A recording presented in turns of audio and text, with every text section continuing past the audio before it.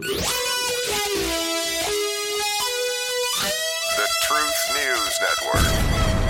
Election season, and the lies are flying. He's going to suspend election. He's going to put people in gas chambers. He's going to turn off the internet. He's going to lock up his political opponents. Meanwhile, he is facing a possibility of spending the rest of his life in prison for things we've seen video evidence proving that FBI agents were the instigators of for political gain. And the press? Give me a break. So where do you turn to get the real story? You turn to TNN, the Truth News Network, and Dan Newman. We're trying, we're looking, we're researching, we're deep into everything that is moving, which it is moving every day, everything in our government. Nothing seems normal. Nothing is normal. Everything seems like it's always up in the air. Do you realize this is an election year? We have a big election coming up November 5th. We're going to change presidents, or we're going to keep the guy that's in the White House right now. We don't know. Both houses of the United States Congress are in play. This is probably, and maybe we say this every 2 years in the big election, the federal office elections every year, president every 4 years, but we say it every election. This may be the most important election in American history. And here we are, 9 months away from an election? We don't have a clue who's going to run for president on the Democrat ticket. Now, wait a minute. Joe Biden's already announced he's out there. He's running, right? That is something that might be an option if he does run. I still say this. I've said it before he was inaugurated. He will not finish his first term as president. And if you watch and listen and pay attention every day, we know factually his keepers are hiding things from him, from us, about him and his cognitive decline so far. As we get closer to November 5th, Democrats are going to realize we can't win with this guy. The American people don't want him as president, and they don't think he can do it, and we don't either. So what are we going to do?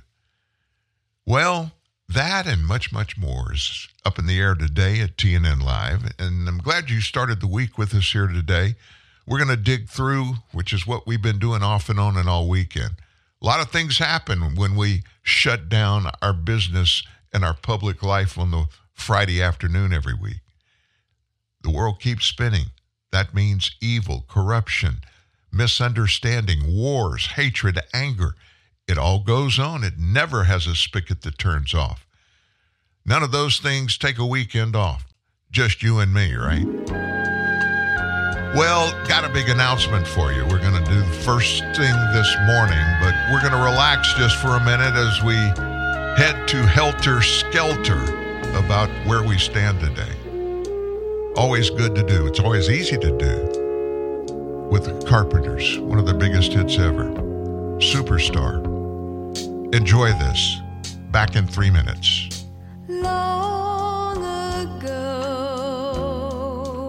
and oh so far away, I fell in love with you before the second show.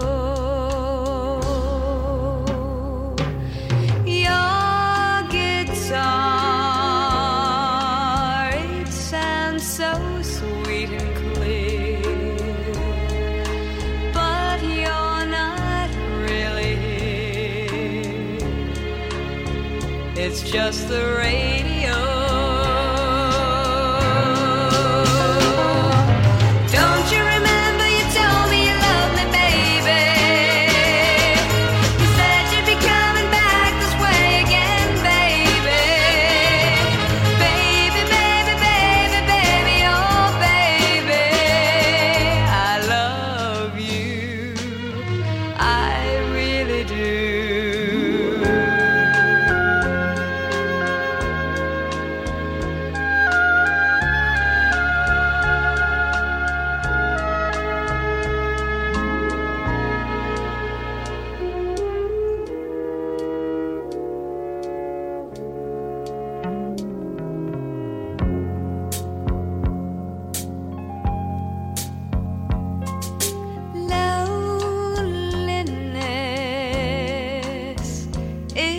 such a sad affair, and I can hardly wait to be with you again.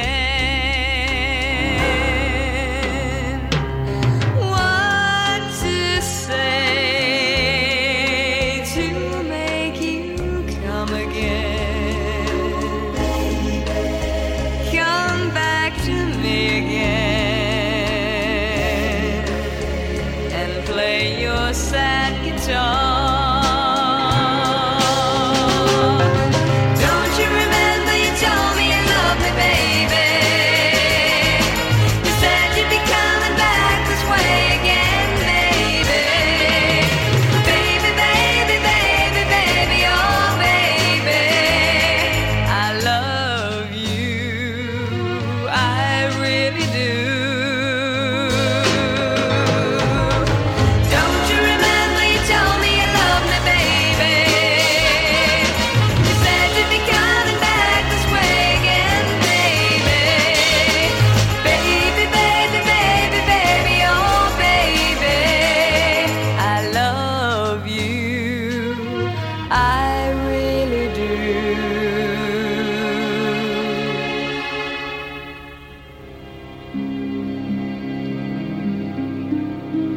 You know, there are two people that I can think of in top 40 music where you always know who they are before you ever hear a DJ say, this is so-and-so. Two. Who would they be? Well, you just heard one, Karen Carpenter. Man, what a voice she had. And we lost her years ago. What a shame. And the other one is Michael McDonald. Remember him with the Doobie Brothers and then his great solo career? He's got that deep, deep, deep voice. Thankfully, he's still with us. I like both of those people. I'm a musician. I love four-part harmony. When the Carpenters came on the scene in 1970, they were the first group in a long time, decades, that had relied on that four-part harmony. And it just relaxes you. Believe me, this is just Monday. Before your Friday gets here, you're going to be looking for some relaxation because it's just about to begin in a fury on Washington, D.C. Across the Potomac, nobody will go unscathed with the furor that is about to happen out there. A little bit of it we're going to get into, but what's happening now is we're in a political season. And so during those times, especially when they're very contentious, and it seems like every election now, every 2 years, there's all kind of stuff at stake for the upcoming election. Never before like this. And so what happens when candidates get in the races, they begin, almost all of them, they begin kind of benign, being positive. Oh, you know, I'm going to help you. We know what you're dealing with. We know where you're hurting and why. We're going to fix this. We're going to fix that. But then typically, even before the big primaries begin, Super Tuesday, which is up and coming, before that gets here, they seem to switch into a lower gear. And then they begin to attack each other, all their opponents. And they start throwing darts. Many of them stick, many of them miss. Many of them are true. Sadly, most of them are not. Most people that run for national office, if they've got a horrible situation or two, or even 3 or 4 going on in their lives that will be exposed when they run, most smart people anyway that are considering being a candidate, they just won't run. But nowadays, it doesn't seem to matter. You know why? We have one party, one of the 2 big parties in the U.S., where corruption within their own party doesn't matter. They'll help each other cover it up. Of course, I'm talking about the Democrat Party. On the other side of the aisle, more and more, we find out there are Republican candidates that have a lot of dirt, a lot of classified information next to their Corvette in the garage. You know what I mean. And here's one thing that every voter, every American needs to understand. This nation was founded on the fundamentals of God. I don't care what the left wants to say, it was. Our forefathers knew that when they started this trek across the Atlantic, They had no idea what was going to happen to them. Would they be able to create a nation? Would they be able to survive? Would England follow them and try to kill them all for leaving the UK, which wasn't even in existence then? It was just England. All of those questions, here we are, a couple of 100, 220, 230, 240 years later. We're still asking some of those questions. But we know a lot of things for certain now. We do know the fundamentals that they founded this nation on, they work. You know how I know that? Well, since that time, this country is one of the only countries that is a government by the people, of the people, and for the people. The only one on the earth that has lasted. Why is that? Because tyranny and top-down government, and those that love those ideologies, they can't live with a really representative republic or a democracy of any kind where the people are in charge. They can't do it. They tell us they want to serve us when they're running for office, don't they? We want to serve you. We want to help you in everything you do. And I'm sure at some point maybe deep down in their heart, they really want to do that. And probably at the beginning of their campaign, they said it and meant it. But then reality begins to set in. You may have heard me tell this story, but in a state election, gosh, it must have been 20, 21, 22, maybe even 23 years ago.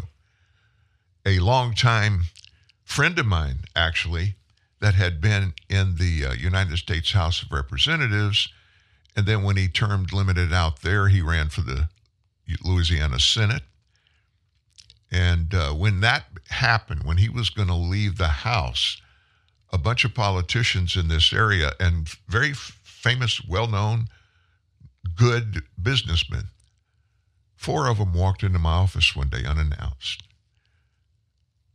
Receptionist told me, I went out and greeted them, and they wanted to talk to me. So we came back to my office and sat there. And he was one of them. I'd give you his name, but I don't want to embarrass him. He also ran for governor here in Louisiana. Good guy, really good friend of ours, he and his wife. And he was a great servant when he was in the state house and as a representative and as a senator. But he was term limiting out of the House, and he was going to flip over and run for Senate, Northwest Louisiana. They needed somebody to replace him in the House, the Louisiana House of Representatives. And I was in my late 30s, I guess, then. That'd be about right. Maybe early 40. And I was a young guy. They were much older than me. And they said, look, you're our guy. We want you to run. We will back you. We will raise any money that needs to be raised. You've got the same ideas that Robert, the guy that, I said his name. I wasn't going to say his name anyway. You got the same ideas in governing that he does. And you're well known. People know you, even though you've never been in government. We want you to be the candidate to replace him in this upcoming race for the House of Representatives in Louisiana. And I looked at him and thought for maybe a minute. I just said, look, guys, you don't know how overwhelmed I am that you would even consider me. I am so honored. I have so much respect for you guys and what you've done. Robert, in our government, the rest of you in business here, had an educator, superintendent of schools was one of the 4 that came in. And I said, but I can't do it.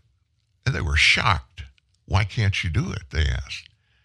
I said, it's real simple. I don't have the money. My company had just been founded and was really doing well. But like most small companies do, the money that you make, you need more infrastructure. You need more people.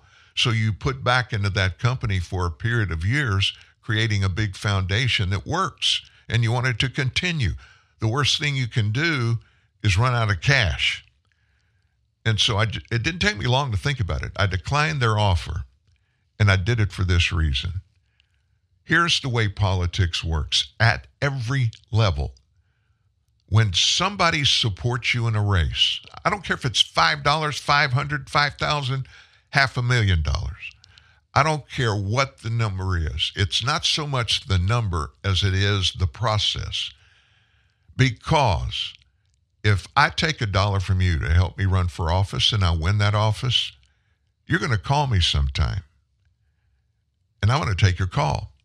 Maybe I'll take your call because you've been a friend. Maybe I'll take your call because you contributed to a campaign to put me in office. I'm obligated to you. And I would listen to you, no doubt about it. I would listen to anybody, but I'm going to feel always in the back of my head, what does he want from me? He's not reaching out to me to ask me how I'm doing, if I'm feeling good, if everything's okay. No, there's some reason that person is going to call, and I'm going to be obligated to listen. Maybe I have the power and the strength just to listen, but there's always going to be this thought in the back of my mind. If I want to do this again, I'm going to have to run again, meaning campaign. And the guy on the other end of the phone, he knows that. I did not, and I still never want to get into that situation. I don't want to feel obligated. Now, if I had enough money, I didn't need any campaign dollars, and I felt like God wanted me to run for an office, I'd do it in a heartbeat. And in the past, there have been a lot of people that felt that exact same way. Rush Limbaugh, I couldn't believe he voiced that shortly after I did. People were after him to run for federal office. And he told them just what I just told you. I'd feel obligated, and I don't want to go there. I want to be able to be honest and forthright with every part of my life, with every person I come in contact with. I certainly couldn't do that without ever having that hanging over my head. If it's only just mentally and emotionally, I want to fulfill every obligation I can. And life's about reaping and sowing, right? What you put in the ground, that's what's going to grow. I never wanted to get that stuff into my heart. Now, politics on its own is not evil, but a lot of people, most people, many people that get involved in it, they don't feel that way.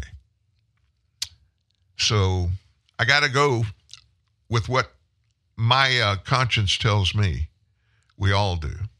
And I think that's just being smart. Well, what do we get into today? Well, Jim Biden is back in the news. Jim Biden, the president's younger brother. Some more news and information has come out about something that happened with Jim and Jim's life, that it looks like it reached out to Big Brother Joe. Jim, through his career in the private sector, he often talks about his brother Joe, about his name, and how people could use Joe Biden's name to promote a healthcare company in this case. And this healthcare company that Jim came after Joe to get involved in, it is allegedly engaged in massive Medicare fraud. That's according to Politico. Now, Politico, they are a hardcore leftist, traditional legacy news outlet. They will not say or publish one story that's positive for a Republican because they're in the tank for the left. So one would think Politico wouldn't report this about Jim and Joe Biden, but they did. Biden's name appeared in the investor materials and internal communications when this business was being put together alongside some of the top leaders and executives at our company, big company AmeriCorps, which is a hospital operator. It sought to invigorate healthcare in rural areas. And at least 3 members of the Biden family did work with the company. Now, this is according to an investigation conducted by Politico. Jim Biden frequently brought up his brother's names when he was pitching prospective investors in the company, and which wired Jim Biden $200,000 before he transferred the same amount to Joe Biden in 2018. Remember that? They said it was a loan, no loan documentation, no emails, text, or anything that confirmed or even mentioned that $200,000 being a loan. Jim wrote this to a guy named Jonathan Brenner, the CEO of a Tampa area company that already had licensing rights to a new cancer treatment. And Jonathan Brenner at the time was consulting for AmeriCorps. This would be a perfect platform to expose my brother's team to your protocol. That's what Jim wrote to Jonathan. Could provide a great opportunity for some real exposure. Politico, by the way, didn't uncover any evidence to suggest that Joe took any steps to earn anything or get any benefit from the firm or became involved in AmeriCorps' operations. Apparently, he never did. But anonymous AmeriCorps execs told Politico Jim had discussed putting Joe on the company's board and that Joe's political career could have benefited if the company was successful and improved health care in the rural regions of the U.S. So today, this is the first time you've heard this story, I guarantee you. Federal investigators are actively probing an alleged $100 million Medicare fraud involving AmeriCorps. The DOJ alleges that the company's hospital in Pennsylvania entered into phony agreements and gave kickback payments as part of a broader conspiracy that charged the government for unnecessary testing. And by the way, I know that hospital in Pennsylvania, I had in my company, we had a big contract with them for many years. It's in downtown Philadelphia. Just thought I'd say that. There were also discussions about potentially giving Joe a stake in the company, but those talks, they never materialized. One person who Jim Biden pitched about AmeriCorps remembered Jim saying that his brother was in the car with him while he spoke. The individual on the receiving end of the call told that to Politico. They even had a memo, a draft version of a presentation that was meant for investors, included a slide that outlined AmeriCorps' management, listing Jim Biden just below the company's CEO. Jim's biography describes him as, quote, the brother and campaign finance chair of President Joe Biden, with a tremendous network of contacts across healthcare, real estate, technology, international unions, federal agencies, specifically with the Veterans Administration, also post-traumatic stress and the insurance industry. My family could provide a wealth of introductions and also business opportunities at the highest level that I believe would be worthy of the interest of His Excellency. James wrote that in a 2017 draft letter intended for Khalid Sultan Al Raban of the Qatar Investment Authority. On behalf of the Biden family, I welcome your interest here. However, efforts to secure Qatari capital didn't pan out, and AmeriCorps subsequently collapsed as its existing financial problems intensified. The company's failure had big human costs, including missed payments to hospital employees and diminishing service for patients. I was sold that AmeriCorps was going to be the salvation of rural hospitals. That's from a former AmeriCorps executive, which granted the source anonymity to discuss the matter candidly. The whole thing was a scam, and it didn't take that long to figure it out. Jim paid $350,000 to settle a lawsuit alleging that he played a role in AmeriCorps' demise. I hadn't heard of a single outlet other than Daily Caller even mention this. Well, let's switch gears. Let's talk for a second about our southern border issues. And isn't it a shame that we have to talk about it because nothing's being done about it? So what's happening now? States around the U.S., states where the Biden administration is just dropping off a bunch of illegals and forcing towns and cities and states to underwrite taking care of those people with no help from the feds. guess what is happening now? A spokesperson said that money coming from the government going to New York. Democrat New York Governor Kathy Hochul's administration has quietly changed their state's safety net assistance program eligibility rules. Now, what is that all about? Well, they're going to allow non-citizens who have pending applications for asylum, they're going to give them money, benefits, making thousands of migrants eligible for those payments. The move was made through the state's Office of Temporary and Disability Assistance, which sent a message to social service agencies in the state, though the agency would not say how many migrants are currently getting that money.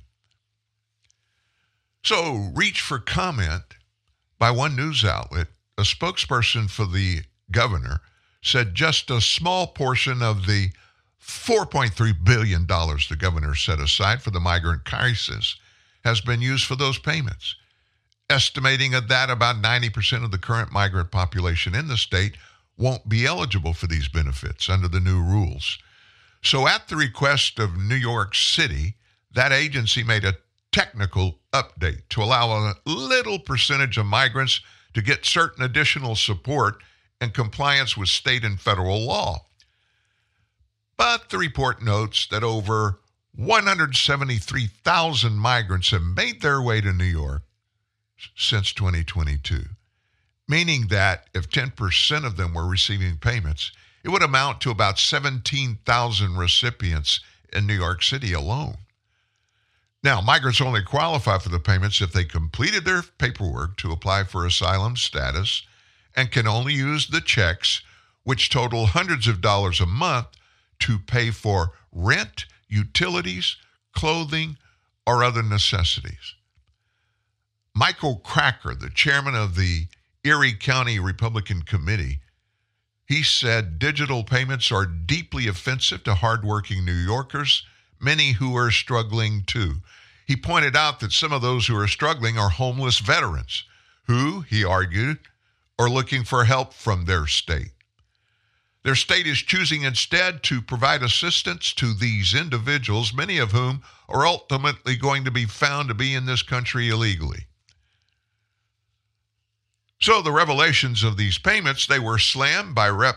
Nicole Maliotakis, a Republican from New York in the House. She argued that they served as another way to attract migrants, another magnet to New York, while lower and middle class natives of the city are struggling to make ends meet. You have people from all over the world coming to New York to take advantage of all these left-wing programs the governor, the mayor are implementing, while at the same time they're clobbering taxpayers over the head. The policy was also criticized by Democrat City Councilman Robert Holden, who said the endless handouts to the whole world are a slap in the face for every citizen who's contributed to and sacrificed for this country. So I ask you, why are they pushing for this? Why are they pushing for this so hard? This is not accidental. Joe Biden did not remove all of the Trump southern border plans and policies that were put in place that were working better than they have ever. That's according to experts at the southern border. Even Democrats in the Border Patrol will say Joe Biden shouldn't have torn up anything that was going on. It was working. The only reason he did it was for political gain in his own political party. None of the stuff that Biden has implemented is working. There's even more, the Green New Deal that he jumped all in. It's not working. We said from the beginning, we're not experts in the climate stuff and anything to do with energy. We're not experts.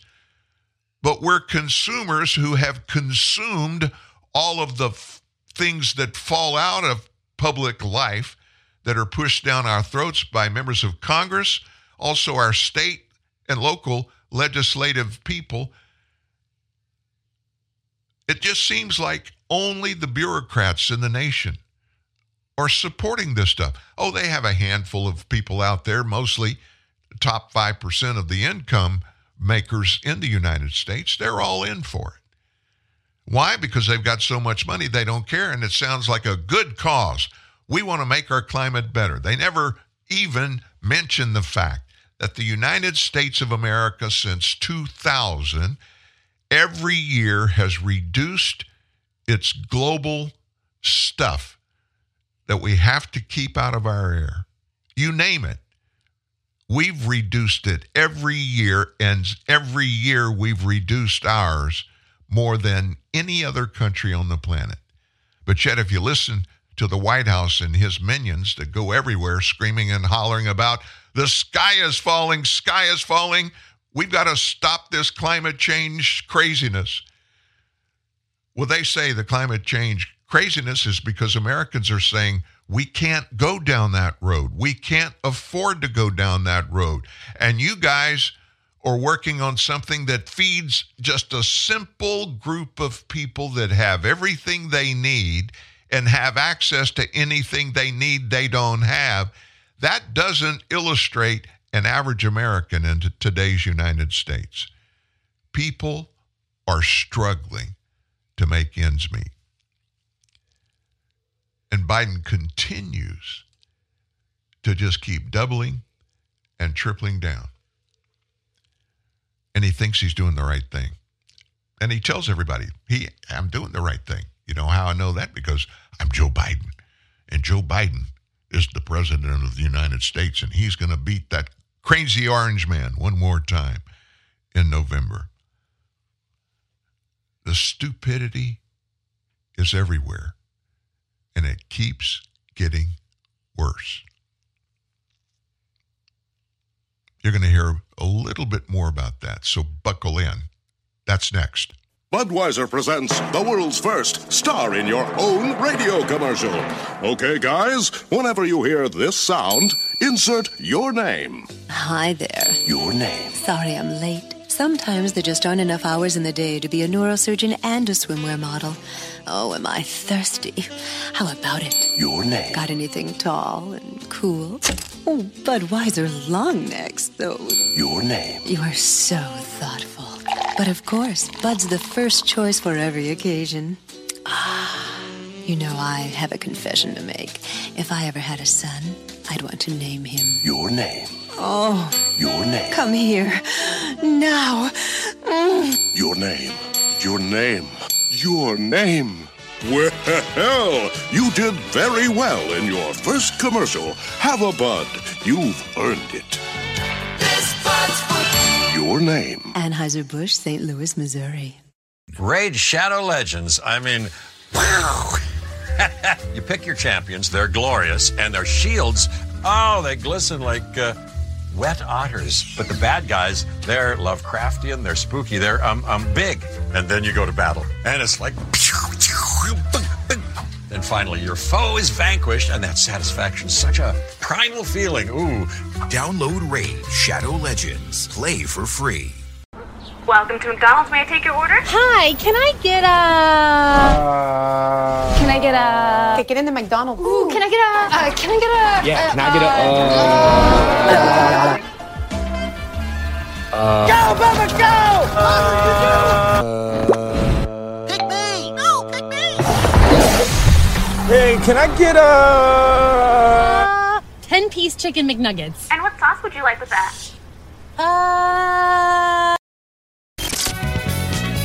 In the clown car of the deep state, you will never find a greater den of scum and villainy. You need a hero.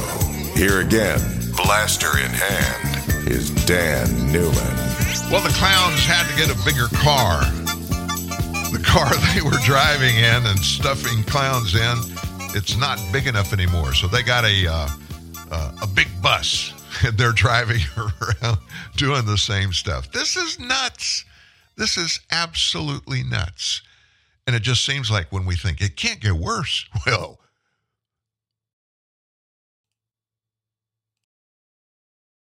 the next day, it gets worse. What happened here? Whoa. Hang on just a second. Let me figure out what's going on here. Oh, there we are. I couldn't figure it out. Pushed a button by accident. But anyway, I need to give everybody a little heads up. I told you we were going to make a big announcement today, and it's not that big. If you're on our email list, you'll automatically get a link to any day's story during the wee hours of the morning. You got yours this morning, and the notice of what I'm going to tell you about right now is there. It will be at the top of our stories every day this week. It's no big deal. It's just this show is not going to be aired Tuesday, Wednesday, Thursday, or Friday. And I'm going to tell you why. We're not doing anything with the show. Everything is cool. Everything is okay. As soon as we sign off of this show today, I'm headed to the hospital, and I'm having a reverse full shoulder replacement surgery. Reverse complete shoulder replacement surgery. Now, that sounds kind of mysterious. It's not new. They've been doing it for a number of years, but it started in France. And instead of, when you're an athlete, which I used to be, I haven't been in a long time, or you're physical at what you do, sometimes you do stupid things and bad things happen. Well, a series of things developed, and I won't get into the nitty-gritty, but there's only one element in my right shoulder that is kind of in place and okay. That's my rotator cuff. Now, that's one that normally gets torn up, and it causes surgery. Everything else in my shoulder is torn up. I can hang my right arm down and just kind of hold on to my side and pull, and my arm comes out of socket. That's not painful, but that's just to illustrate how bad it got over a period of years. All that being said, it's going to be good. I'll be out of the saddle. I'm right-handed, so all the stuff that we do in the studio requires working on computers, putting thing in the computer, dropping stuff into a particular file for this show. And I've been practicing for a couple of weeks doing it left-handed, and I can do most of it left-handed. But it's going to be difficult, but we'll be back in the saddle. Now, let me say this. I'm giving you information that we won't be here tomorrow, Wednesday, Thursday, and Friday. Back in the saddle Monday. If the physical stuff, the aftermath of this, allows it, I'll just tell you this. I'll be back on the show tomorrow. I don't think I will. As soon as I can do it, I'm going to be back, because this is important to me. I think if you know me, especially those listening that know me, you know that when I do something, I'm all in. My wife, who I know is listening, she'll tell you, I do everything all in. If I get involved and get where I make a commitment, I'm going to do it.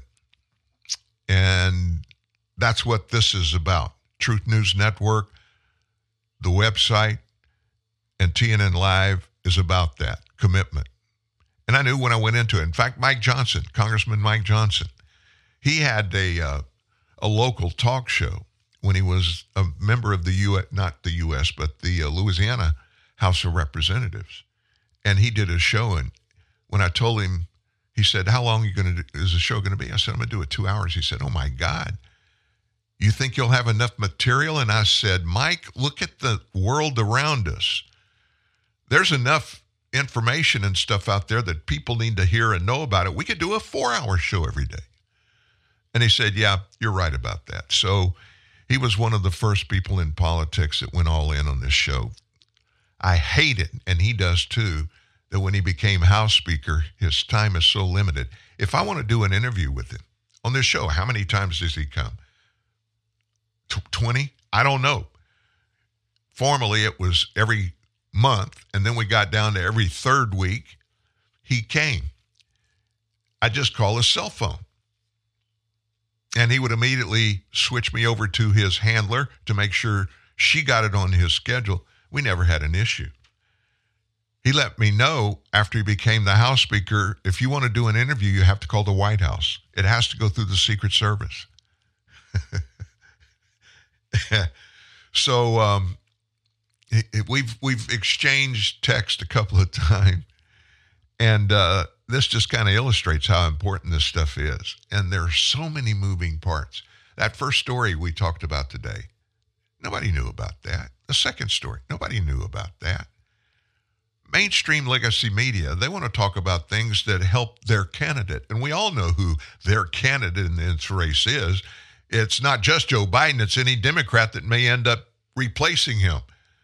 They do not want a Republican in the White House ever again. Why? Because Republicans mess up their deals.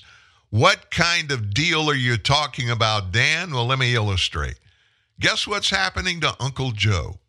He's getting major pushback from big money donors, and they're throwing more money at him because he's promising them one thing. What do you think he's promising them?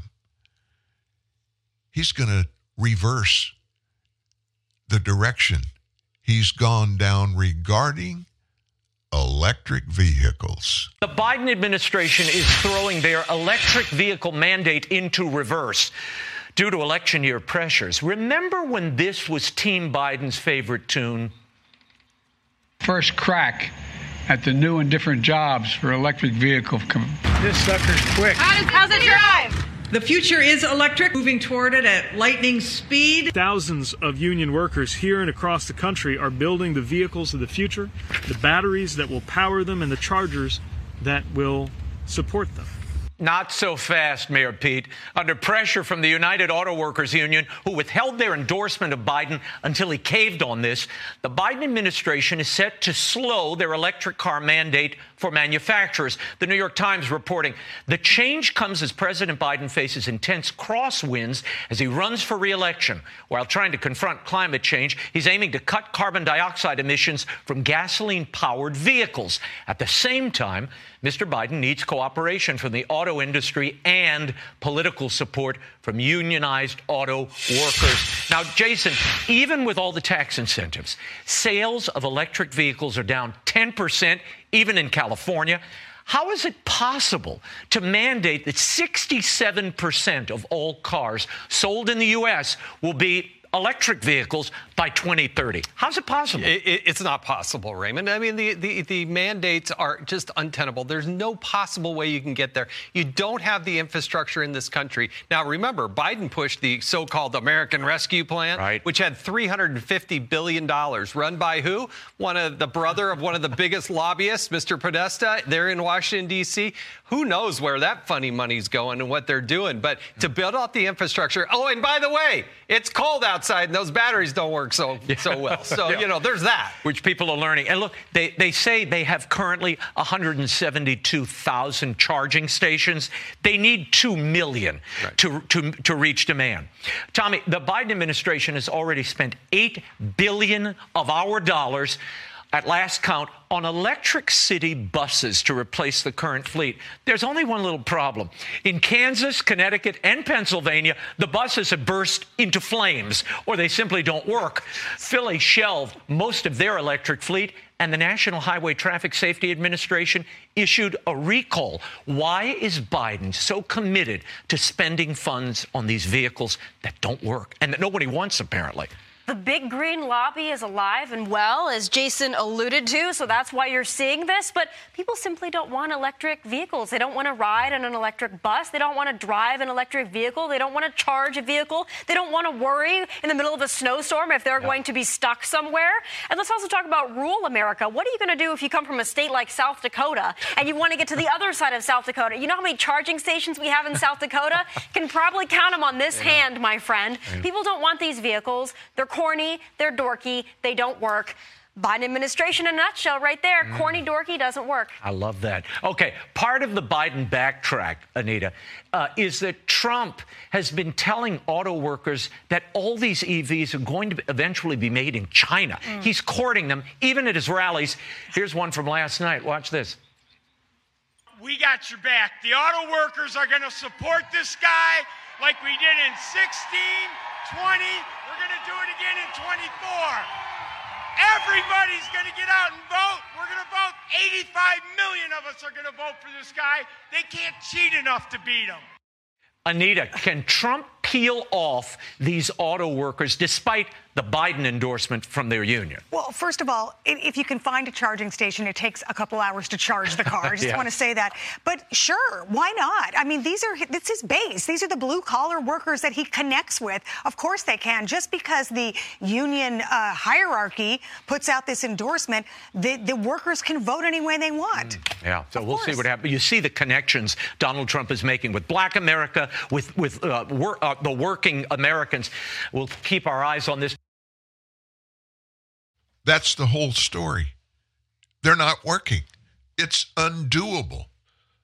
Let me just throw another little piece of information into this conversation for you. In China right now today, they have produced 10 million electric vehicles that they couldn't sell overseas.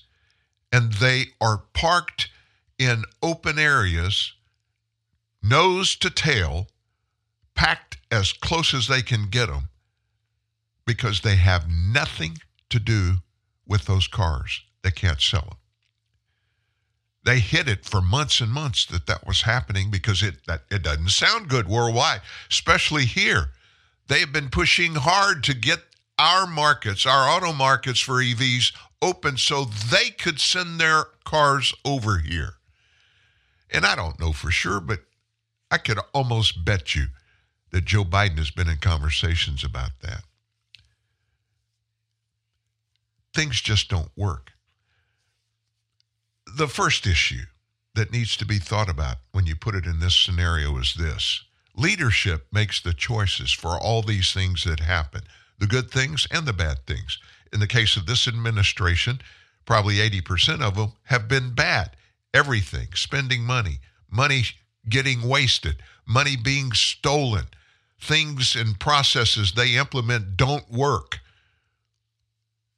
And none of it has anything to do with factual experience. It's really funny to me. Blue-collar Americans get this, but the real high intellectual white-collar people in the United States don't. And it's because they live in a different world than do the rest of us. They have everything they need. They have access to everything. Money, resident, everything about their cars, where they live, their vehicles they drive. They have it all put together. They don't need to worry about it. And paying a few more dollars every year to Uncle Sam, that's okay. That's not our right, but our obligation as Americans to do it. And we do it because we have to do it. But different people are different. Everybody is not made of the same cloth and have the same character, have the same personalities, the same desires, the same opportunities for anything in life. They're not universal.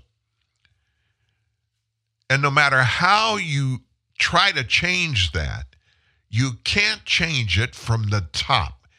It requires surgery from the very foundation first, and then make your way up to the top of each issue and get it resolved by doing the right things and stop doing the wrong things. This administration either doesn't understand that process or they don't care and think they can just change the system that because they're who they are, everybody's going to bow and do exactly what they want to do. It doesn't matter if it works or not. Americans can't afford to do that. We can't. We just can't get it done. And so this kind of thinking has got to be reversed at the top. If you look at the polls that are out there.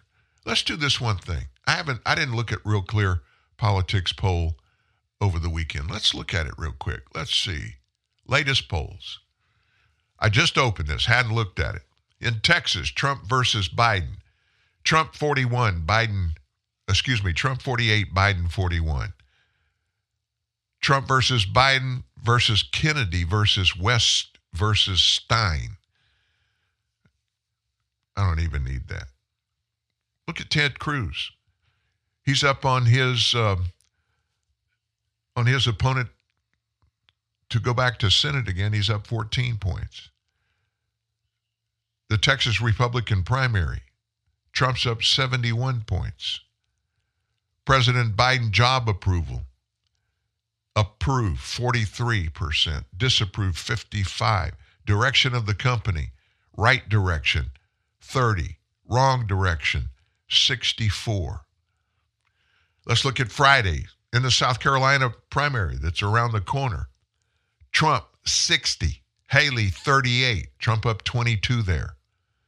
In the Trafalgar Group poll, Trump 63, Haley 34, Trump's up 29. In the Citadel poll, Trump 64, Haley 31, he's up 33. And it just goes on and on and on and on. Republican presidential nomination, Emerson poll, Trump's up 64 points over Haley.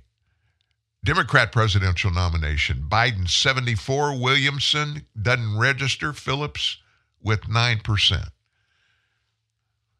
What do these mean? It means Americans are tired of this lifelong politician that has never had a payroll, never signed a payroll check, never had an employee.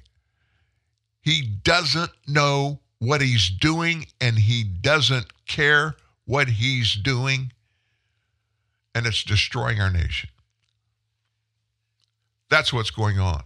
They need, just like they did in 2015 in that campaign, into 2016, and then the election, they need somebody that can run a business, run the United States as a business where everything has a purpose and the purposes are tied to each other. And it's critical that we get the right things and the right people and the right institutions in place so we don't have to deal with this. Let's look around and see who has a history of doing that successfully. Well, by jingos, there's this orange man from New York that has a big house in Florida now, and he's owned a bunch of companies that he put together that have been very successful, has over 100,000 employees personally, and he's done every kind of business deal that you can imagine. Why don't we give him a shot? Well, Dan, if it was so good, what happened in 2020?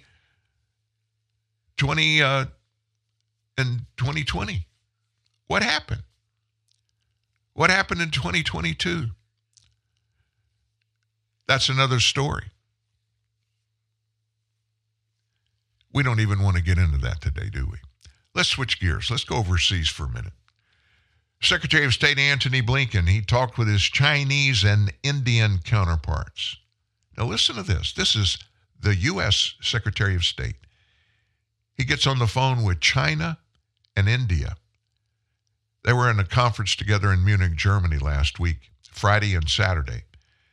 Blinken's trying to convince them. Now, Chinese and Indian, he's trying to convince them to reach out to Russian officials about not putting a nuclear weapon in space. Here's what he told them. He told them both, Chinese and Indian counterparts, equivalent of our Secretary of State, that the detonation of a nuclear weapon in space targeting our satellites would also harm Chinese and Indian satellites, leading all global communications to fail. U.S. officials' concerns over Russia's possible use of a nuclear weapon in space follow intelligence revealed to the public last Wednesday that the country had new nuclear capabilities that pose a serious national security threat. So in meetings with several other country officials, Blinken emphasized the pursuit of this capability should be a matter of concern.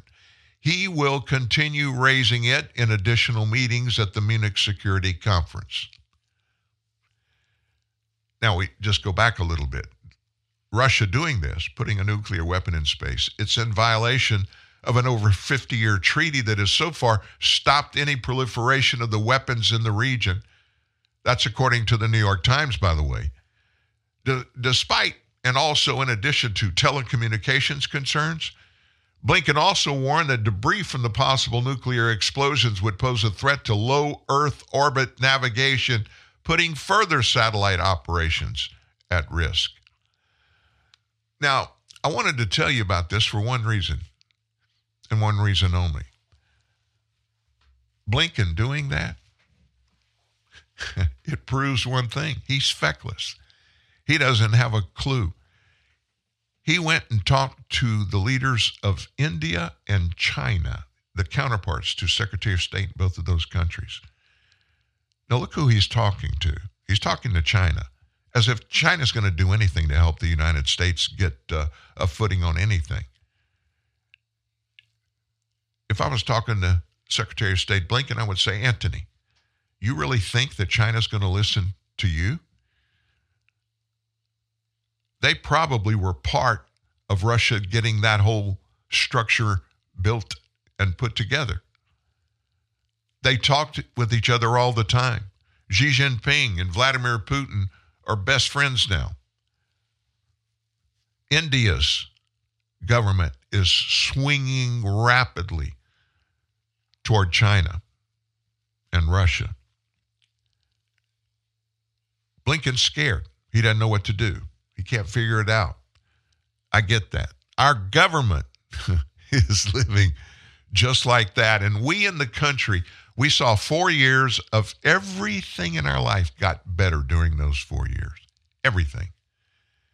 And in that process of doing those and implementing those or changing those, the Trump administration saw all kinds of ancillary benefits that trickled down into the lives and the homes of American citizens. Every American citizen did better. How could people like Blinken, how could they get in a position in a government where they make arbitrary decisions for things that are very important to the American people? They don't have a clue. Blinken's been in politics forever. Joe Biden's been in politics forever. Pretty much everybody in that administration has. They know government, but they don't know what they're doing governing. A guy from the past had a few thoughts about that. I think he knew what he was talking about. See if you can recognize this. Why shouldn't we also have a law that says that any time a legislator or a congressman introduces a spending program, he has to introduce with it a tax program to pay for it? Then let the people find out. There was a woman from a financial firm that was back at the President's Economic Council, and this woman said that you go to the polls and you ask the people, do they want some social service, some program that government can give? And the people in the polls are apt to read and say, hey, that sounds good, yeah. Mm. But she says that isn't exactly accurate. She says put a $100 bill in each person's hand and then show them the program and say, now, isn't that a nice program? Do you want it? Give me the $100. And she says, see what the poll says then, and how many people hang on to the $100 instead of the program. In other words, if it's rather hidden and someone doesn't know exactly where it's going to come from. All the government programs start $1 down and we'll catch you later. $1 down and we'll catch you later. Sounds kind of like what we have going on coming out of this Washington, D.C. every day. That was Ronald Reagan, of course. Big news about Joe. Big news about the Secret Service. The Secret Service has, as everybody knows, a sacred duty to protect the president. And now, today in Joe Biden's case, that apparently extends to keeping him safe from a public tumble that might sink his reelection hopes. I think it already has, but anyway. So with the White House already very sensitive over questions about public perception about Mr. Geriatric President and his ability to function, the release of Special Counsel Robert Hur's report that brought additional scrutiny to Biden's memory issues sent his team into panic mode. Today, it's being reported that even after special accommodations were made to prevent Biden from face planting while getting off Air Force One with the use of a short set of stairs, a Secret Service agent is being tasked with keeping close tabs on the clumsy leader as an added precaution. According to a New York Times story titled Inside Biden's Protective White House, it details the difficult job that his handlers are facing every day and keeping him together until after November 5th. It showed now that the 81-year-old's difficulty in navigating the stairs has been such an ongoing problem to merit now special attention. Even the way Biden walks to the presidential aircraft is subject to careful management. The president started taking a short flight of stairs directly into the belly of Air Force One rather than that tall stairway wheeled up to a higher point on the plane. Why'd they do that? Because he tripped and fell over a sandbag during a commencement ceremony this past summer, and he's tripped on the steps going into Air Force One numerous times. Everybody sees it. Now, there is a Secret Service agent positioned at the bottom of the stairs every time he disembarks. And of course, the Times was, of course, we're referring to Biden's going down like a ton of bricks while leaving the stage after addressing graduating Air Force cadets out in Colorado Springs last year. The White House official excuse, he stumbled over a sandbag that had been left on stage. But there have been other incidents of the oldster losing his footing, including several times on the steps of Air Force One. Also other occasions when he had difficulty navigating the stairs. So seeking to minimize the hazard of a public spill that would bring more embarrassment to Biden, the shorter staircase began to be utilized, drawing ridicule from you-know-who, Republican frontrunner, the Orange Man, Donald Trump. Crooked Joe can't even walk up the children's stairs in Air Force One. Trump said that in a rally in New Hampshire. The crowd just went crazy, laughing their butts off. Now, does that look terrible, Trump asked, saying that Americans want to see their leader be able to walk off the presidential aircraft nice and high and able to wave to everybody without having to worry about face planting.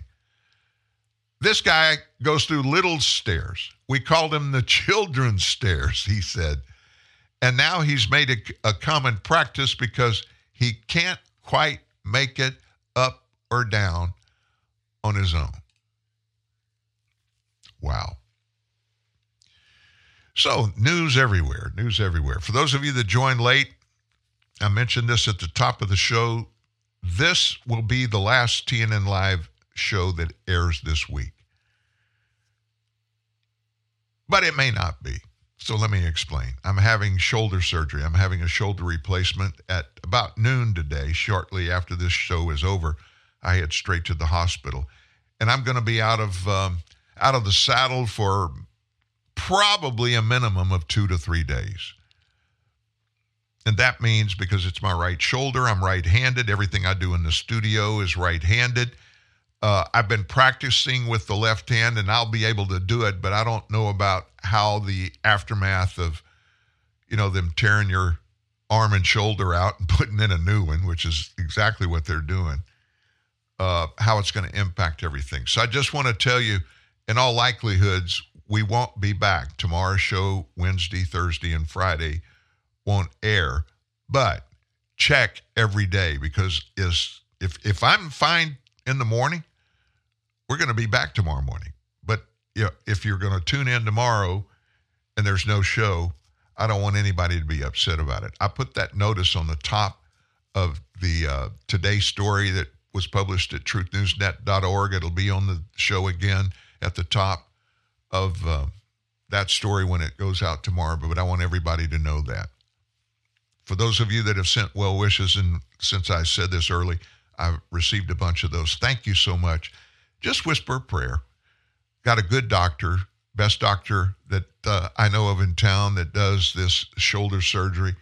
So we're going to be good. I'm 70 years old. I've been under the knife more than I can even imagine, and I always come out on top. I'm going to come out on top of this, and I'll be rid of some amazing pain that's been with me for 30 stinking years. Can you believe that?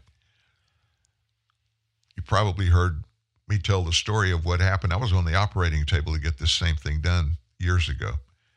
And I got up and walked out of the hospital because of an emergency, a family emergency. And I never went back and got it done. But I'm not going to have an emergency today. I'm going to get it done. So whisper a prayer if you would. Some news come out about Burisma. Oh my gosh. I thought we had all that covered up. All that finished. No, we don't. Listen to this. Let me get right to the spot in the story I want to tell you about.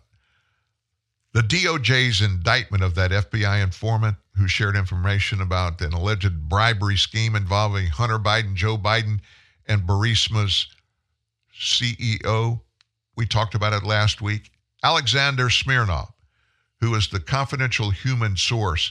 He alleged back in 2020 the Burisma executives paid then Vice President Joe Biden and Hunter Biden $5 million each to protect Burisma's interests with their political influence. And now the news comes out, at least the indictment of Smirnov says that he allegedly lied to FBI agents. And this came out Thursday in this indictment that was unsealed by special counsel David Weiss and his team. Whether or not Smirnov lied to the FBI, as the DOJ alleges, the indictment's timing and its allegations that Smirnov was not a credible witness, after all, raised questions about how federal investigators have handled that information that he gave.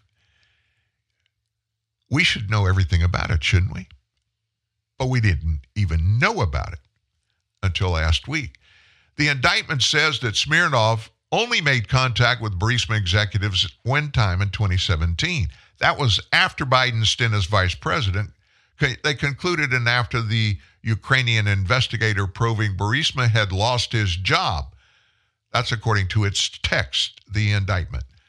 Provided this is the case, it wouldn't have been possible for Smirnov to have talked to the Bidens with Burisma executives in 2015 and 2016, as he told the FBI he did in June of 2020. The FBI recorded the claim Smirnov made in 2020 in one of those Form 1023s, which is a document FBI agents put together to summarize information provided by the DOJ. A FD 1023 form does not make judgment as to whether or not the information provided is accurate. It simply serves as a synopsis of an informant's claim. This FD 1023 only entered the public domain after whistleblowers gave it to Republican Iowa Senator Chuck Grassley, who then released it to the public on July 20th last year, 2023. FBI agents did not conduct an interview with Smirnov's handler for more than a month after that date. I wonder why. The FBI also did not interview Smirnov about the 1023 until September 27th last year. This is in the indictment. Before whistleblowers leaked the form to Grassley, Republican Texas Senator Ted Cruz accused the FBI of stonewalling efforts to get that file. The DOJ and lots of folks on Capitol Hill ran wild with similarly explosive claims from trusted FBI source Christopher Steele back in 2016. This is Cruz talking. So the lack of curiosity about Smirnov's claims, which stayed hidden and virtually ignored in the FBI's file until the whistleblowers alerted Congress, it's quite a contrast. If the FBI and the Delaware U.S. attorneys had been doing their job, Smirnov would have been re-interviewed and his claims scrutinized much earlier. What do you think is going to come from that? Be honest in your answer. What's going to come of that? Well, the DOJ's tied up in it. The allegation. FBI's tied up in it. When you have somebody that lies in this situation, they do it, and lie to FBI or DOJ, you know that's a lie, and you know that's a criminal act. Well, we got to prosecute this guy, Smirnov. He broke the law. In the Biden administration, that's no big deal. They do it every day, and nobody ever gets sent to prison for doing it. Nobody. Talking with you, not at you. Intelligent conversation. TNN, the Truth News Network. Here's the latest traffic report. Looks like miles of trouble-free driving with Napa Auto Parts. Your local Napa Auto Parts dealer in Modesto has a full line of quality parts for your car or truck. Napa Auto Parts keeps America running, and Modesto Auto and Truck is ready to keep your vehicle running in tip-top shape for years to come. So if you think your car or truck needs help under the hood, think of Napa Auto Parts at Modesto Auto and Truck Parts, 924 G Street in downtown Modesto, 529-8342, 529-8342. Ah, luxury. The aroma is full-bodied, the flavor is decadent, the touch divine, and the drive? Yes, the drive of luxury is simply infinity. Introducing the Infinity Luxury Test Tour. If you think you are familiar with luxury, you haven't driven an Infinity. Infinity of Elk Grove invites you to truly become familiar with luxury and take a luxury test tour. It's like a test drive, but with more luxury. We invite you to drive luxury to luxury, not for an hour or even a day, but for an entire weekend. Your choice. Select your Infinity and motor off to a luxury weekend in Lake Tahoe or Napa Valley. And yes, all the luxury is on us. Introduce yourself to luxurytesttour.com and truly become familiar with luxury. Infinity of Elk Grove is literally giving you the keys to a luxury experience like none other. Luxurytesttour.com. Drive luxury, drive infinity. Infinity of Elk Grove. Expect more. We don't tell you what to think, but we give you truth to think about. This is TNN, the Truth News Network. TruthNewsNet.org. You know how you can tell when a politician is lying? When their mouth's moving. That's so old it stinks, but it is so true. It stinks too, for that reason as well. So we've got these trials going on. There are trials everywhere. Every state, seems like.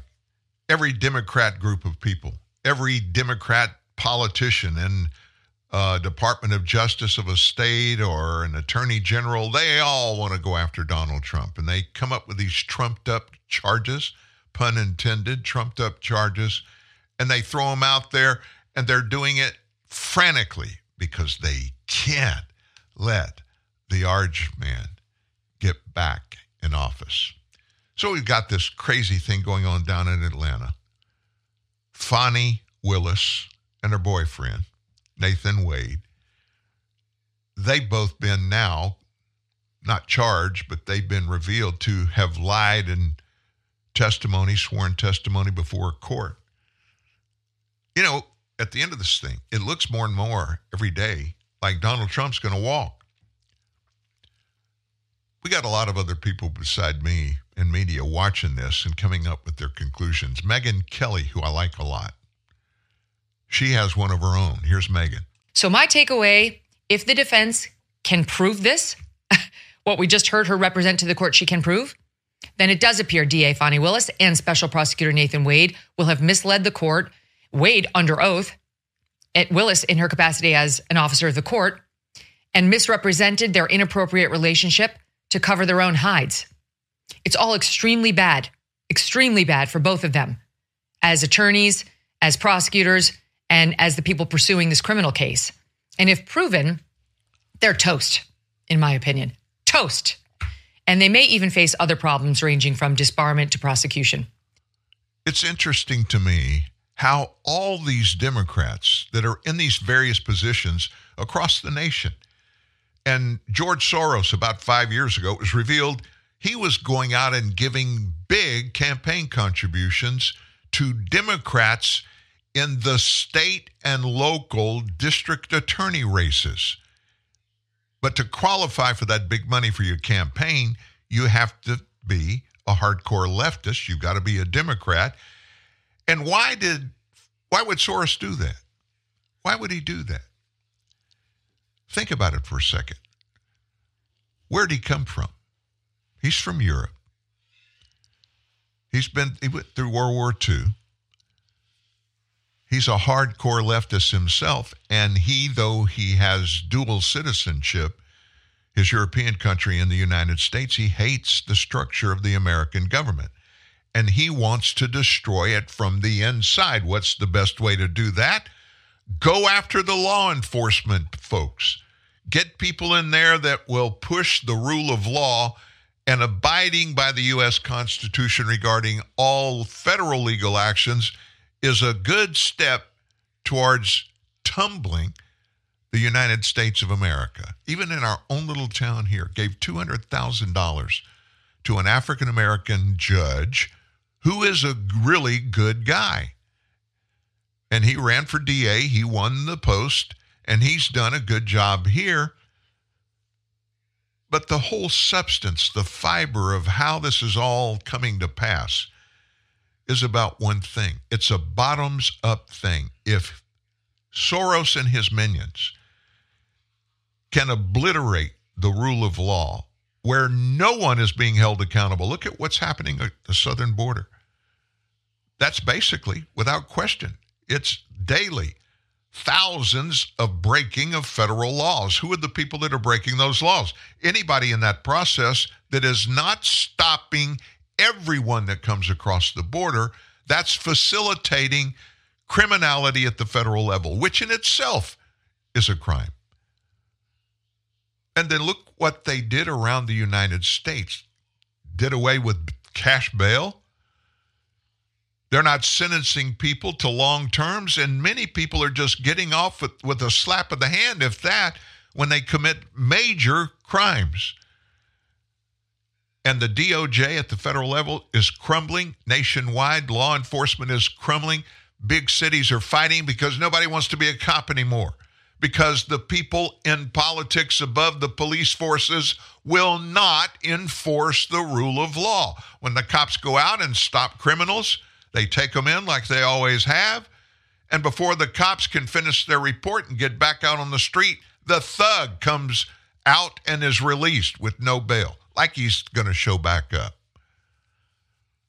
Lawlessness is just like not having laws, and if you don't have laws, and if you don't have borders, you don't have a country. Democrats bear the sole responsibility for this whole process. There's no other way, no other explanation. So back to the trials going on. There's another big one. You heard about it last week, that judge in New York on a civil trial case. He popped President Biden and his sons for a $350 million fine. And of course, it's going to be appealed. Alina Habba, she's a sharp attorney. She's representing former President Donald Trump in this case up there. After this verdict from the court, she came out and kind of laid it out there. What happened, why, and what happens next. This is where we are. And watching this trial today, watching what was happening at that hearing, they're all the same. I have to be honest with you. I've seen it time and time again now. I've had the pleasure of working for the president for the past few years. And I can tell you, this is all corrupt. It is all absolutely election interference. There is no way, as you point out, that the Stormy case would come about now in the middle of an election, in the middle against the leading candidate. And you know who that was brought from? Michael Cohen, real reliable source we have there. So the desperation is real. The Trump derangement syndrome is real. And it is pathetic and obvious. And now we're seeing money laundering and money funneling coming through. You can't make it up. They're going to the Biden administration. They're taking visits to the White House. They're coordinating with other DAs and AGs. You do know that. Wade, the attorney, the prosecutor that Fani Willis hired to head this investigation into the alleged issues of election fraud committed, or at least initiated or being a part of election fraud on January 6th when that thing happened up there. They're in deep, deep trouble themselves. But the whole reason they are is because they went and met with twice. They went to the White House before the indictment against Trump was ever put out for this Atlanta case. Why would they go to the White House? You know why. Joe Biden is at the foot of every bit of this prosecution against Donald Trump. Just like he and Obama were back in 2016 when Trump beat Hillary Clinton. It's all about control. It's all about fraud and manipulation of the systems of the United States of America. And the American people are learning more and more and more. I listened overnight. I couldn't sleep. I listened Tucker Carlson did a show with a guy, and I can't remember his name. I don't have it in front of me. Let me see if I can look it up real quick. This guy is from the federal government in the past, but he is the intelligence online guru for the process of implementing this system that we have suspected was being implemented for years. And that is a process where eventually the government takes over everything. I mean, everything. The guy's name is not on it. Let me send you to this. I want you to go listen to this. And you might have to do it in segments. It was on Tucker Carlson's show, February 16th. And go to rumble.com, and go to Tucker Carlson. It'll come up. And it's the show that aired February 16th, last Friday. You need to see it. When you do, when you finish, you'll understand what's really going on behind the scenes. You for a year have heard far-right conservatives tell us that there's going to be a one-world government push. It's going to happen. The U.S. government is going to take over every part of government, take it away from the people. People will have no say-so in everything. The sky is falling. The sky is falling. That's what we told everybody they were for years and years, but it looks like now they were on the right track. Watch that video with Tucker Carlson and that expert talking about how it began. You know how it began? It began through the weaponization of social media and legacy media outlets. And it was a process that was purposely planned, created, and implemented. And it all began when social media first came out. What was the first social media outlet to come out? First, it was Facebook. Second, it was Google. Where did all that come from? It came from research and development of processes in our government, the CIA and the FBI. They created all of that. Google was created by our government, the American people. You know, remember, we own that. They created different plans and platforms within them to be able to manipulate and use data that comes through social media, online services, and also government creating stuff behind the scenes online and using it to take control surreptitiously over a period of time. And evidence, there's evidence that come out, and it's very complicated. But if you'll listen to this one video with Tucker Carlson and that expert, you'll understand, maybe for the first time, you'll understand this is a battle that had started a long time ago. A long time ago.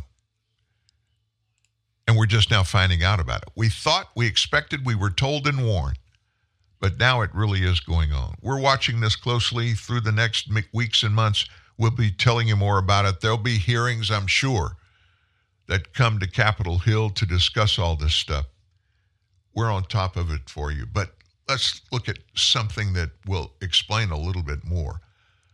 A bunch of these billionaires, they've joined together to fuel the war against American abundant energy. It's been an open secret for years now. Big foundations that are funded by, in large part, those billionaire families like the Gates, the Gettys, and the Rockefeller. Those clans have played a big role in funding various climate alarmist campaigns to tackle and vilify so-called fossil fuels. Lesser known until recently is the role these billionaire foundations are playing in convincing various government entities to go down this same path. A report from Fox this week revealed that several billionaire interests led by the Rockefeller Family Fund put pressure on the New York Attorney General's office during 2015 to target ExxonMobil with a subpoena for records relating to an investigation into the company's early research related to global warming. A series of leaked emails between Lee Wasserman, a longtime director, and then New York Attorney General Eric Schneiderman's office first pitched this idea in early 2015. Schneiderman responded to the pressure, sending an initial subpoena to ExxonMobil in November of 2015. That's how far back this started. Let me look down here. The RFF's Rockefeller Family Fund, their involvement in this push to pursue ExxonMobil, it extended into influencing and paying for media coverage. You got media, you've got government, you've got billionaires. You got everything you need for the perfect storm, right? In September of 15, Inside Climate News published the first in a series of articles under what it called its Exxon New series. The Rockefeller Foundation funded that effort through multi-million-dollar grants to ICN and its parents' Lost Light projects. In October that same year, Rockefeller grants were also behind a series of articles jointly published by the Los Angeles Times and the Columbia School of Journalism. We've spent years tracking the nexus between left-wing environmental groups and their billionaire funders. This once again proves the connection between the financial, ideological, and political influences on the widespread legal attacks on the American energy industry. That's from Tom Pyle, president of the Institute for Energy Research. It's clear that anti-oil sentiment in this country is being driven by this network of billionaires, activists, politicians who show little or no concern for how their campaigns hurt everyday Americans. So what's the strategy behind all this? Well, that strategy behind the New York AG's investigation, it evolved out of a meeting of climate activist organizations held in La Jolla, California, all the way back to 2012. There, a playbook was put together to attack the oil and gas industry using the same tactics that had been deployed against the tobacco industry back in the 1980s. You remember that involved tens of billions of dollars in settlement money, the tobacco thing. This plan's success hinged on identifying and co-opting a sympathetic state attorney general who's willing to play the lead role in kicking off what would become an ongoing series of lawsuits targeting the industry. At that time, it was tobacco. Now it's oil and gas. The activists ultimately landed on Schneiderman as their most likely and most willing partner. So when he was forced to resign because of a personal scandal, his successor is, drum roll, Letitia James, New York Attorney General. She eagerly stepped up to take that torch and run with it. But the case was thrown out of court by the New York State Supreme Court, which characterized its claims as hyperbolic.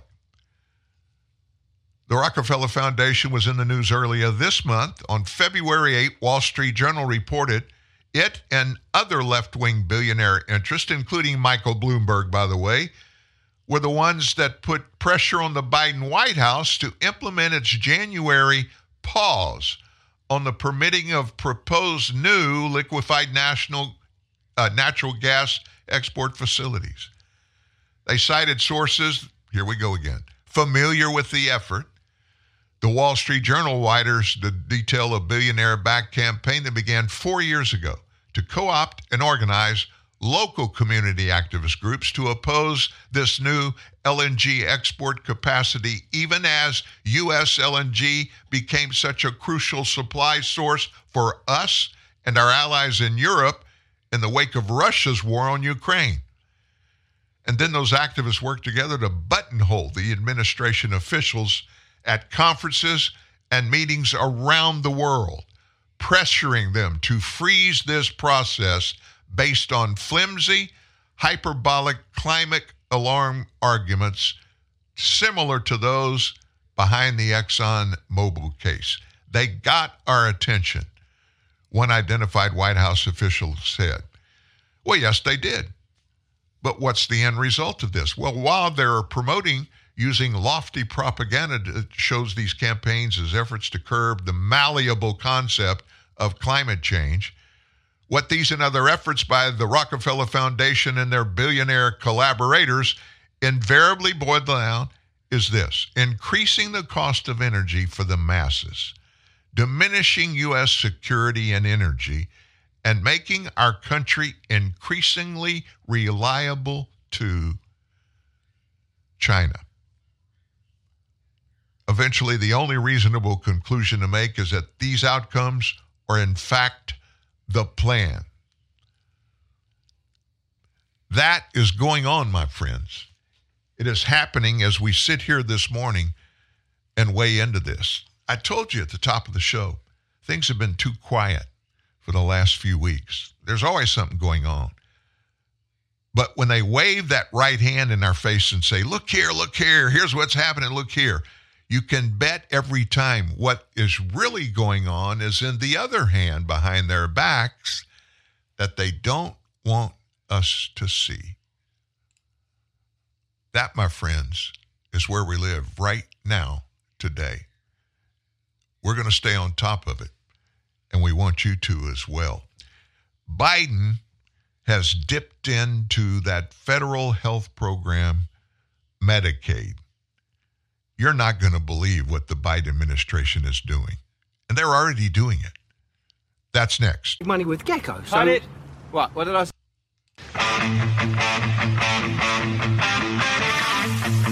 I love going all natural. It just makes me feel better.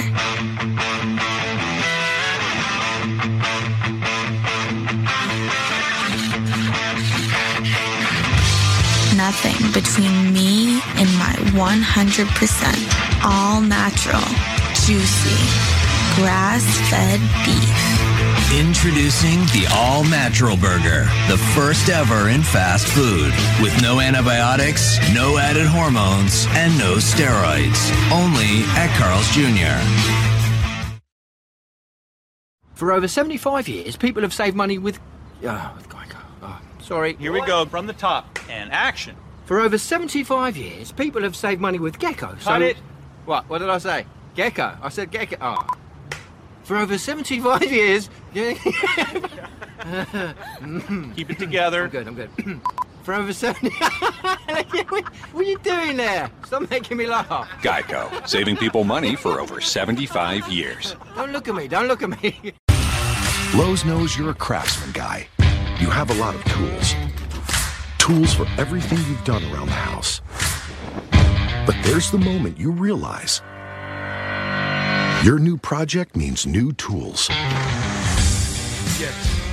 When tool guys need new tools, they start with Lowe's, the new home of craftsmen. Right this way.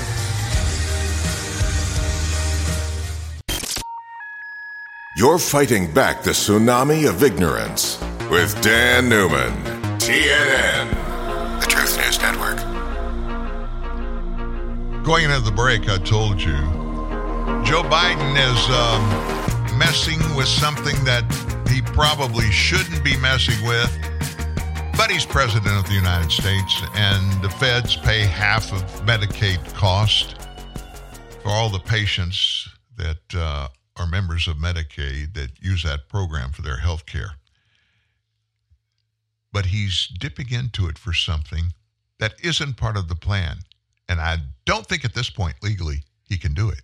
This is a bad idea to say we're going to take Medicaid dollars and pay for housing, a whole new other giveaway under Joe Biden? Well, and I'm just reading from the plan. The rental assistance will come in several forms, including a one-time payment to help cover a security deposit or for something else. What could possibly go wrong with that? You give a one-time security payment to somebody who's been living on the streets, spending money on drugs, et cetera.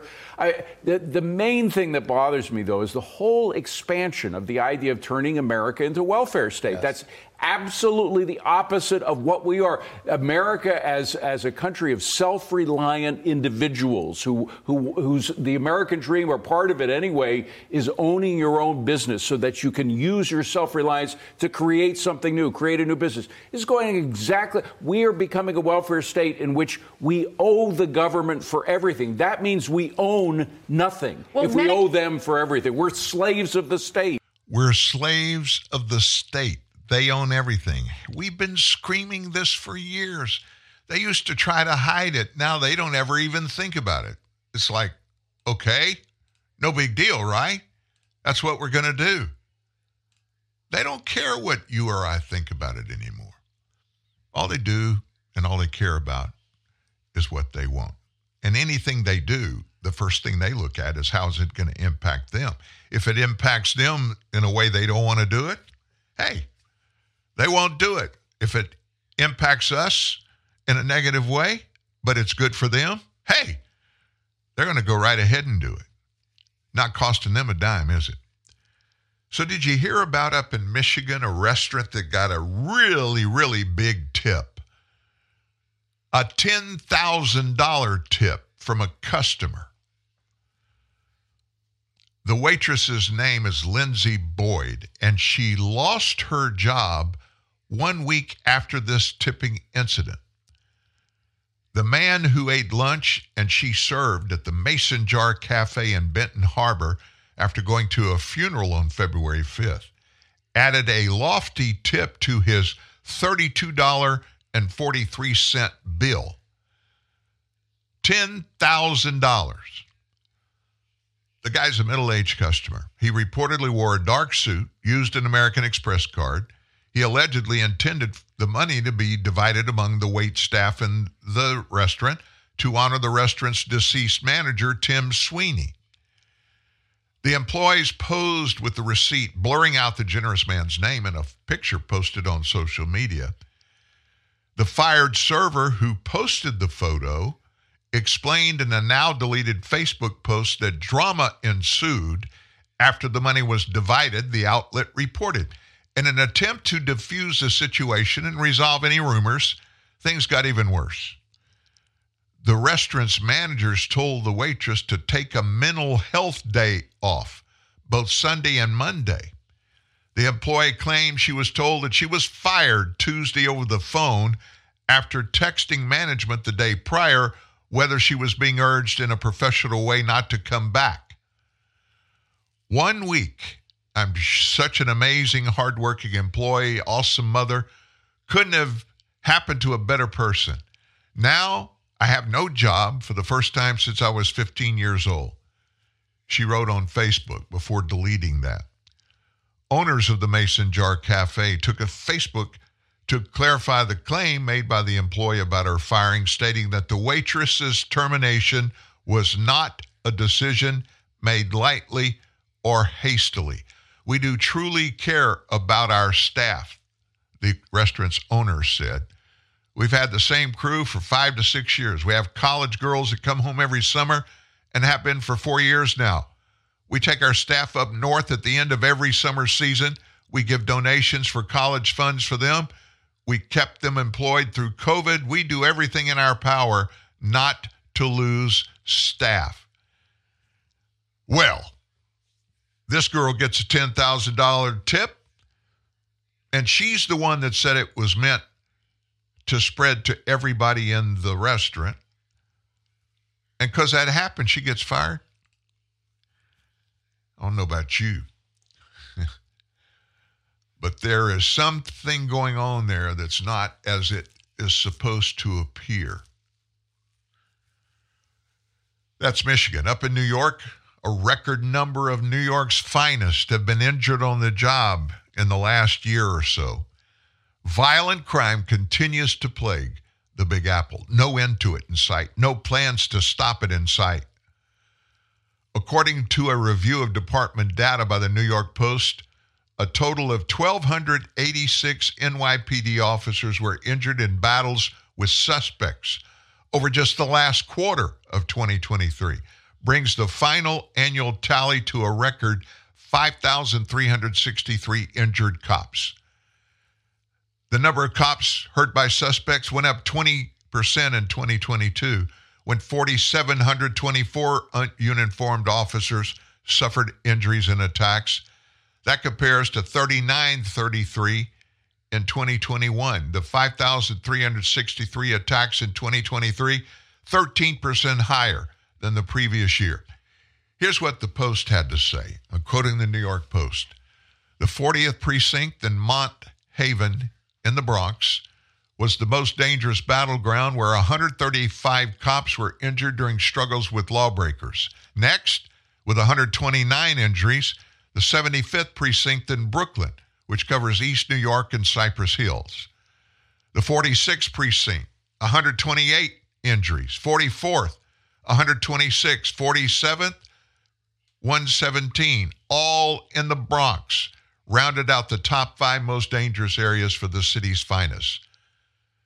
No real surprises here. All very busy commands where perps are emboldened to fight, one law enforcement source said. Experts attribute the terrible trend to radical protest, an influx of criminal migrants, bail reform, anti-cop rhetoric, and soft-on-crime prosecutors. Assaults on NYPD officers have reached a full-blown epidemic, according to Police Benevolent Association President Patrick Hendry. Even the simplest summons are turned into all-out brawls, he said. Our justice system needs to send a clear message. Once and for all, is your assault a police officer, you will stay in jail. Lawlessness. It was seeded purposely. Remember what happened after George Floyd was killed or died up in Minneapolis. Screams and cries went across the nation. Cancel the cops. Get rid of the police forces. And even though most places did not heed that call, that message resonated with the underbelly of the United States of American people.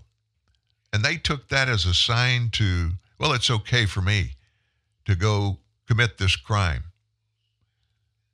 because the cops owe us the opportunity. They've owed us for a long time. I don't get it. I don't understand it. I don't aspire to believe in it. But that's just what they're doing and why they're doing it. If it doesn't stop, our nation, quoting Megyn Kelly this morning, our nation is toast. I'm not ready for that to happen. How about you? Well, this is the ending for the next few days of TNN Live. We'll be back. Check in every day and you'll see. Till then, have a great day today. I'd wait on you forever, any day. Hand in foot, your world is my world. Ain't no way you ever gonna get any less than you should. 'Cause baby, you smile, I smile. Oh, you smile, I smile.